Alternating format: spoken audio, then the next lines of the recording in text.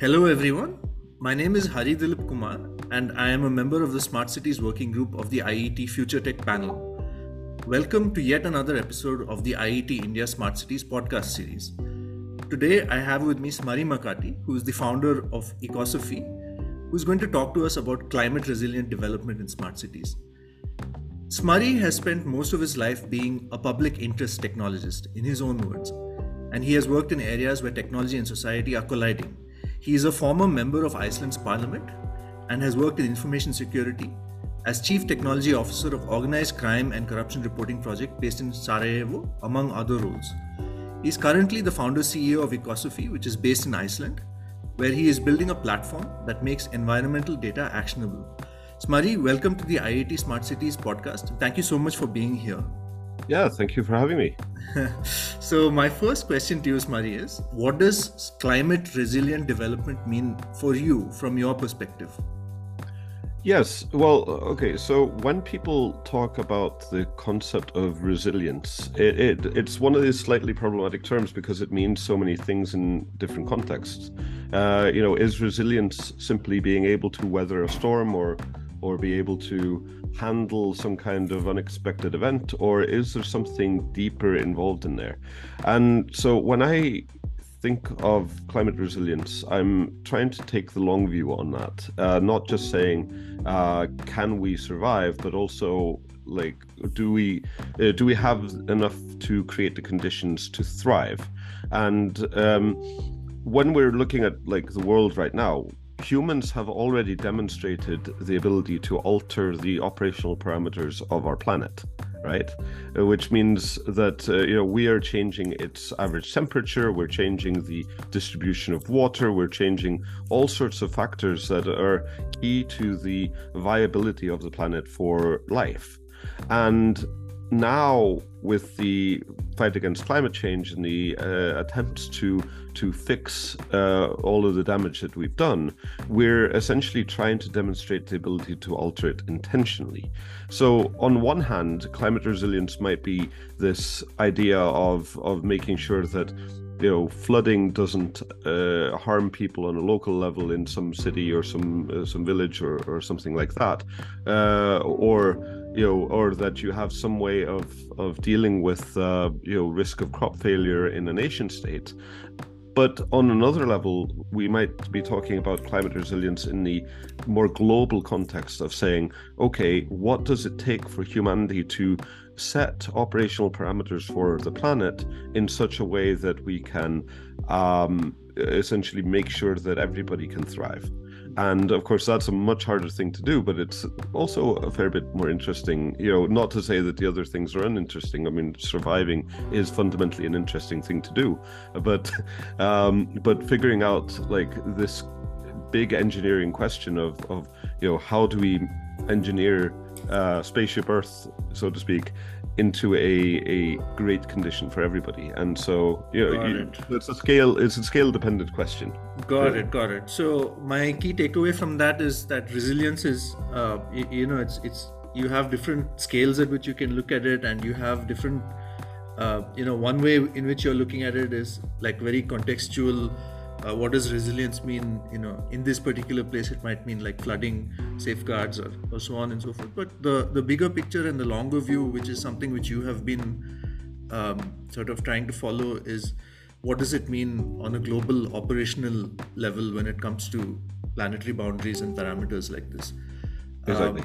So that leads into my second question, Smari. So do you feel that climate resilience, the practical aspect of it is going to look different in the developed world or the so-called global north and in the developing world, which is the global south? Do you think that the threats are going to be different? Do you think that the localized building of resilience is going to be different? And do you also feel that there needs to be some working together hand in hand for a planetary resilience, which you have been talking about? Well, so the easy answer to this is it's going to look pretty much the same in terms of the threats and the types of scenarios that are going to be, people are going to be faced with. And obviously, we're going to need some kind of coordination, but there is definitely a matter of degrees. In the global north, there is shall we say, people have this belief in them having some kind of built-in resilience due to simply higher development levels, better infrastructure, and so on. But in reality, a lot of it is just as fragile, if not more fragile, because, on the one hand, I'm sitting here in Reykjavik, Iceland, where, if the heating goes out or the electricity goes out for a significant amount of time, then my life is going to get very, very difficult very quickly. And there isn't anything on the household level that I can do except just wrap up in a lot of, blankets and such. And we've seen this a lot with the war in Ukraine right now, with the attacks that Russia has been making against energy infrastructure.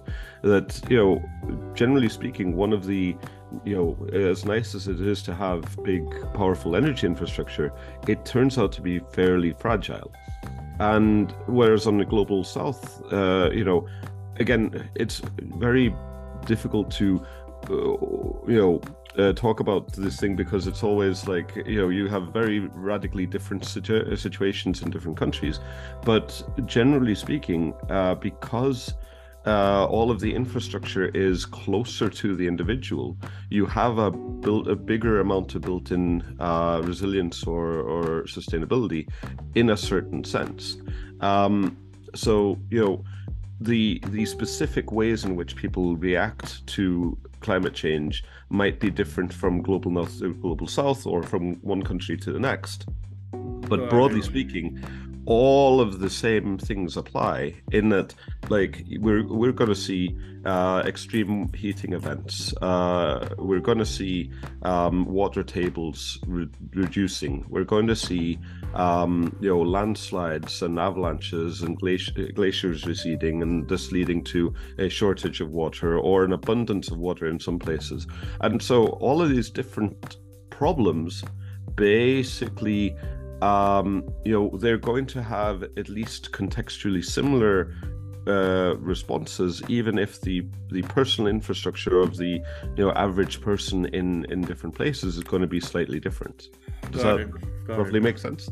Yeah. I mean, so just to play it back to you, what you're saying is that, despite very high levels of human development and, like a huge energy infrastructure, the resilience in the global north might be still have fragilities or vulnerabilities in it, which you have, if the power goes out for some reason where you are, then it's going to be very difficult for you to, adapt to the climate. Iceland being a cold place, and maybe to add to that, like, Iceland is only like 1 or 2 shipments away from being in grave danger, because we don't drill any oil out of the ground, and we grow a lot of food, but not enough to sustain us. So, like, and if you look at any country's profile, there's always going to be some kind of linchpin or weak point that where everything can fall down.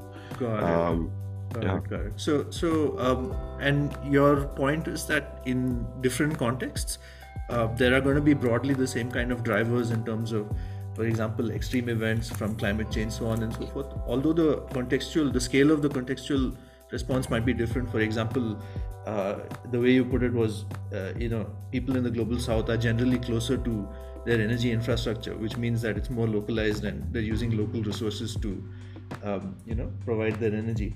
So they may even have more resilience in the face of some particular events. But that being said, you're saying that the drivers are going to be broadly similar, and the responses, which might be different in scale and magnitude, are still going to be the same, and nobody should assume that they are beyond vulnerability no matter where they are.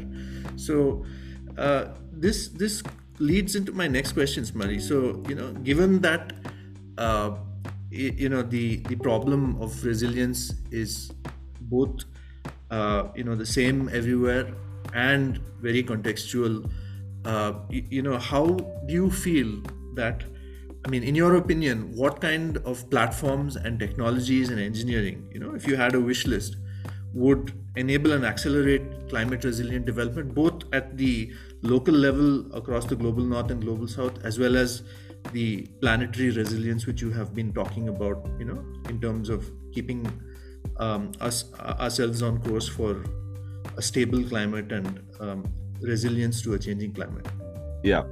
And this kind of comes back to what I was saying about humans now being in the phase of trying to demonstrate the ability to intentionally alter the operational parameters of our planet, right?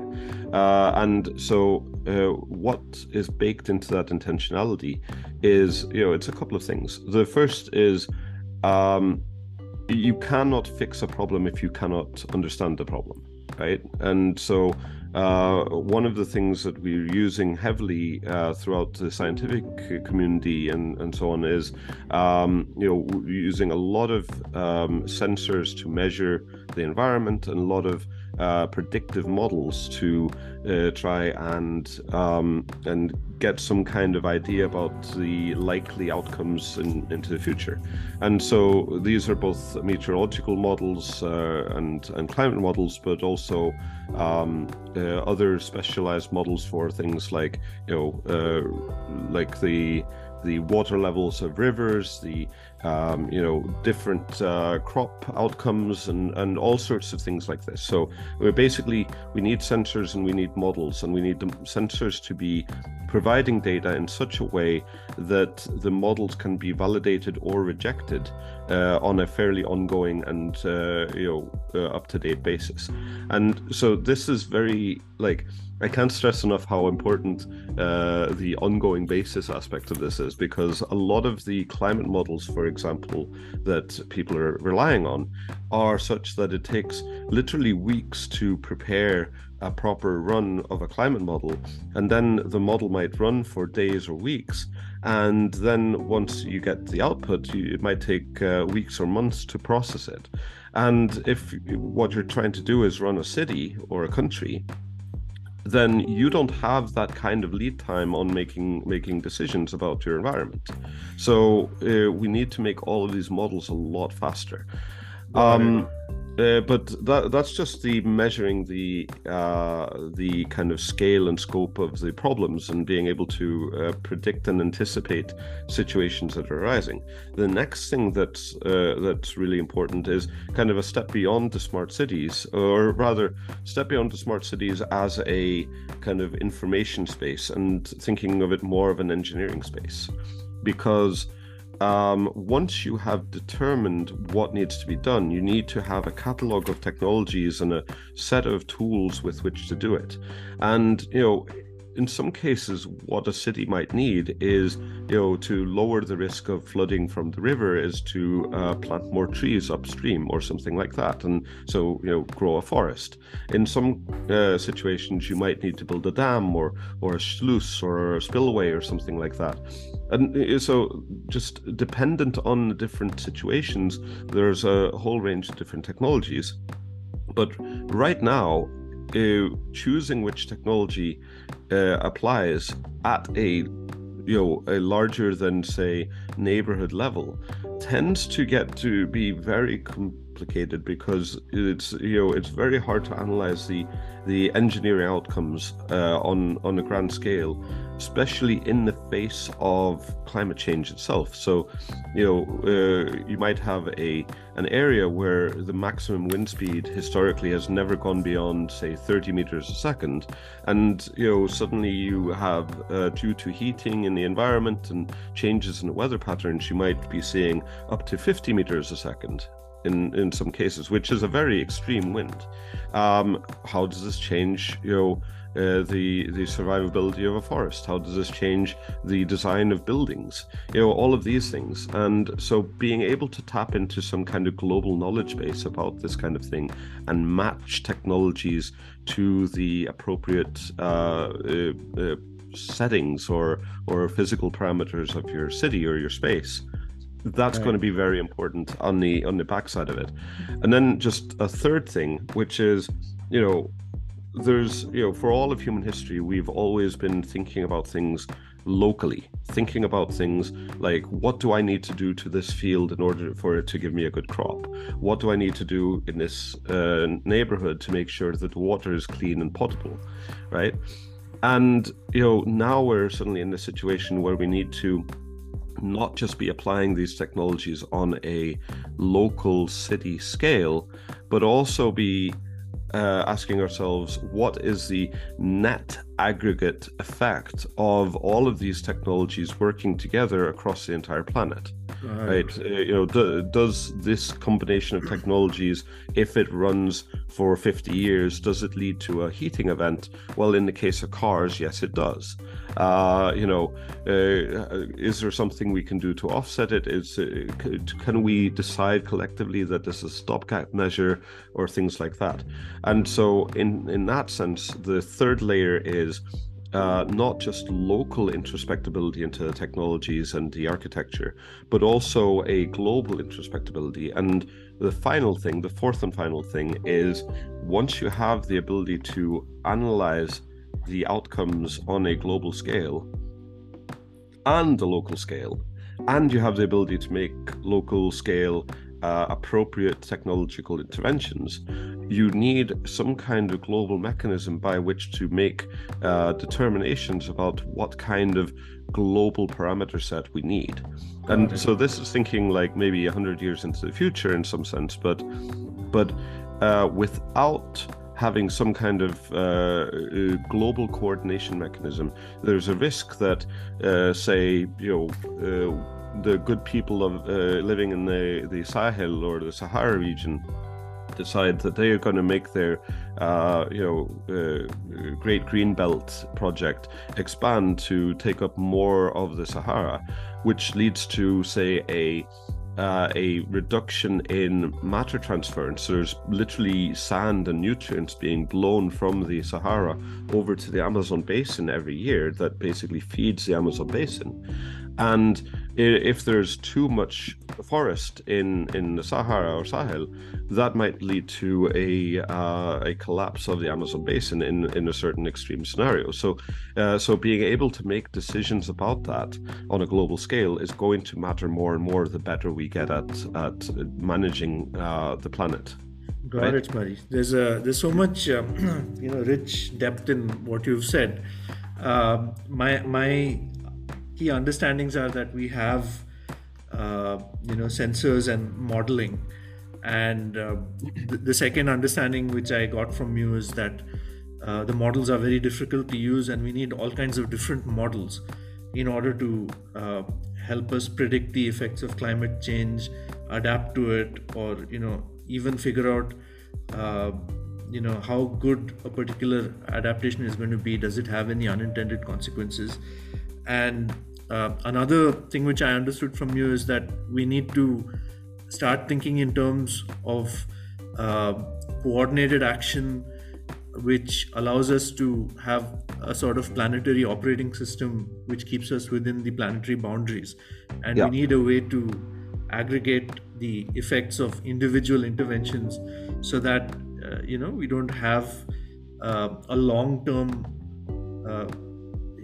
spillover when some particular decisions are taken regarding selections of technology and so on and so forth. So this is a very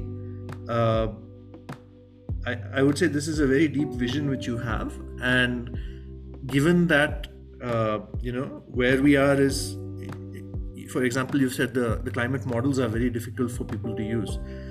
Do you feel that there are also other gaps in terms of technologies and a technology stack for a planetary operating system? For example, maybe in understanding the system's dynamics of so many different contexts, do you think there are gaps in our modeling or gaps in the tech infrastructure which will be needed in order to move towards this vision?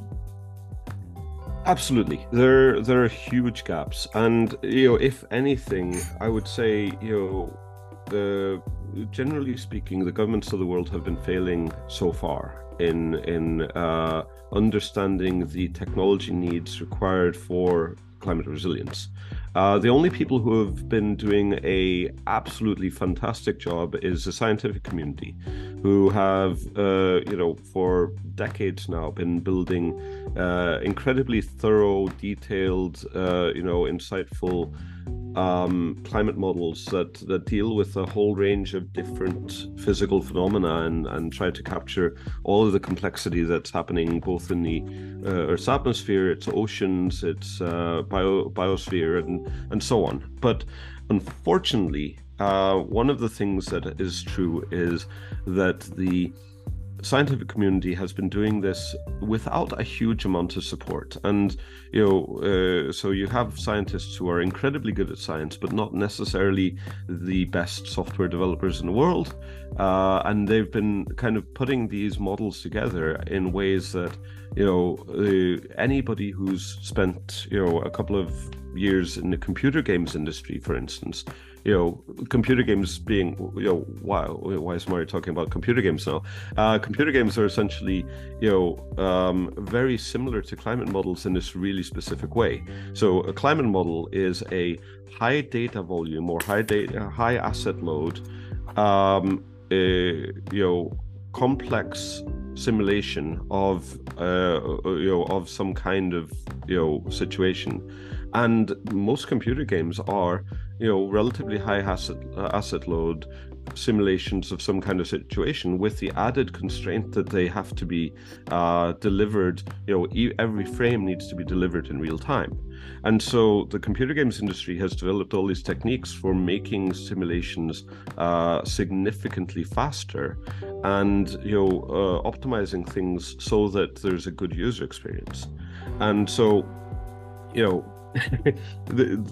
there's this big band gap between these fantastic climate models and then the ability to use them in an engineering setting or in a decision-making setting. And to speak nothing of all of the other situations where such as insurance or defense or things like that, where you might want to be able to introspect things on some kind of level, and we just don't have it good enough to be able to say, for instance, how does the net outcome change if we change the direction of this river, or if we plant a forest, or if we build a new dam. Right? Got it. So what you're saying is that these models have been innovated by scientists over the decades, and there's a fantastic job in terms of the availability of models for particular problems, but there is some way to go before they hit the market, and there needs to be engineering in terms of high performance computing, and in order to make these more usable and more immediately applicable by people who are not climate change researchers, who don't have the time to spend weeks setting up the model, so on and so forth. And we already have a lot of tech from other aspects. You mentioned computer games, which we can leverage to build these kinds of models. So I also have one particular question which I would like your opinion on, Smari. So you mentioned that validating models is also part of the job of leveraging this technology for climate resilience. Do you have any comments? The famous statement, right? All models are wrong, but some are useful. So do you have any comments on the limits of predictive power of models, and is there a systematic procedure to establish this which can be engaged? Because there might also be the danger of maladaptations if the models have significant error bars and so on and so forth. So do you have any opinions on this? Yeah, well, so if anything, that statement by George Box, the idea of all models are wrong, but some models are useful. This quote will be emblazoned on the wall once my company has a office to its name, because this is key to everything we're doing. Reality is like, yes, a lot of models are very useful. And what we're seeing is both situations where the wrong models are being used, and very often we're seeing simply the excessively simplistic statistical methods being used for things, and there's also a growing tendency, which I think is a little bit problematic, of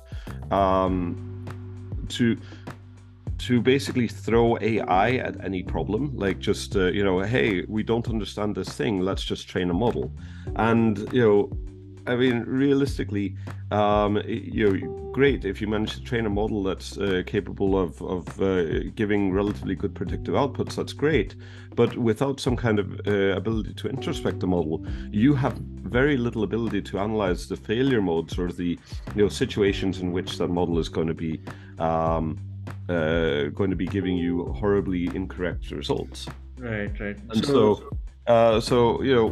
one thing I look to in all of this is, the old and somewhat now kind of out of fashion ideas around cybernetics. The idea of having complex systems with feedback loops so that they're adaptive, and so thinking about this as not just a model that informs decisions, but a model that informs decisions that get then sensed either locally or remotely, that then get fed back into the models, and you build this kind of feedback loop. And the tighter that feedback loop is over space and time, the greater a level of adaptability you have, and the better ability you have to start to react to situations that were unforeseen. Now, again, the models are going to be wrong, right? But at least this way you can shorten the path between making a bad decision and then fixing it, right? Got it. So my understanding is that you're certainly very aware of the limited predictive power and in some cases misapplication of models which might occur, and your suggestion for this is to not rely exclusively on, let's say, deep neural structures which you can't introspect very easily, but to keep it as one pathway in a cybernetic system which has got feedback loops and which is probably stabilized to some goals or objectives through negative feedback, for example. So an extremely interesting sort of way of thinking about it. And the thing to add there is the old dictum that the purpose of a system is what it does, right? So in the sense of, like, if you look at, like, if you were an alien observing the global industrial economy, right? You look at all of the cars, all of the plants, all of the things that we have that are adding carbon to our atmosphere, and you say, what is this system for? You wouldn't be entirely crazy to come up with the assumption that the purpose of all of these things is to increase the amount of CO2 in the Earth's atmosphere, right? But that's, from our perspective, that's not really the purpose. The purpose of the car is to get between. The purpose of the power plant is to generate electricity so that we can make podcasts. And but we need to get out of this tendency of always looking at things only at the scale at which it is most relevant to us, and start thinking in this kind of more globalized way, which in practice means understanding the aggregate feedback effects of all of the things that are happening. Got it. So this is super interesting, Smari. So the key takeaway is that multiscalar thinking is going to be very important in testing the consequences of any technologies or technology transitions as well. I would just like to ask you, since you've covered an incredible breadth of ideas here, where are your own efforts with Ecosophy and the platforms which you are building in terms of building climate resilience? Where are you at the in terms of work, and what are the most critical use cases which you feel which you've been focusing on, for example? Yeah. Well, maybe put it like this. I spent 2 terms in the Icelandic Parliament, and during my time there, I kept trying to ask these pretty basic questions about how well are we doing with climate change. And the more I asked and the more specific I asked, the less good the answers were that I got. And this kind of led me down this line of thinking that, not only do we need a lot better insight into what is happening, but also we need to start treating it as a system of itself. And so I left politics and started this company with the idea of trying to build at least one small aspect of this thing, which is currently, like the current focus of the company is just to bring together all of the data that the scientific community has already built, already made, already generated, and just make it accessible and actionable by the people whose job it is to make decisions. And that in the short term is that's enough for a lot of work to be done, because the tooling and the quality of the systems that allow for this are so bad at the moment. But in the long term, I would like to be going not just for the data analysis part and more into the action side of things, and kind of starting to build the rest of the feedback loop. And so we're doing that a little bit by like pulling in sensor data and things like that, in addition to the climate model data, or the weird specialized databases that some experts in some fields need. But being able to connect that back and start understanding the specific effects of different actions, that's where I'd like to go in the long term. For the short term, we're just doing the really simple thing of showing people the data that already exists, and that I think is a pretty good start. Amazing. So thank you so much, Smari. I think that's those are brilliant insights, and it's great to see your long-term plans with adaptive policy from an adaptive feedback loop for building resilience, and making the start with just making data available. So thank you so much. This brings us to the end of the podcast. Thank you so much for taking out the time and sharing your thoughts on this subject.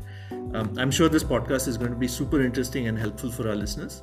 We're going to have many more such podcasts in the IET India Smart Cities podcast series. So please stay tuned for more. Thank you and goodbye.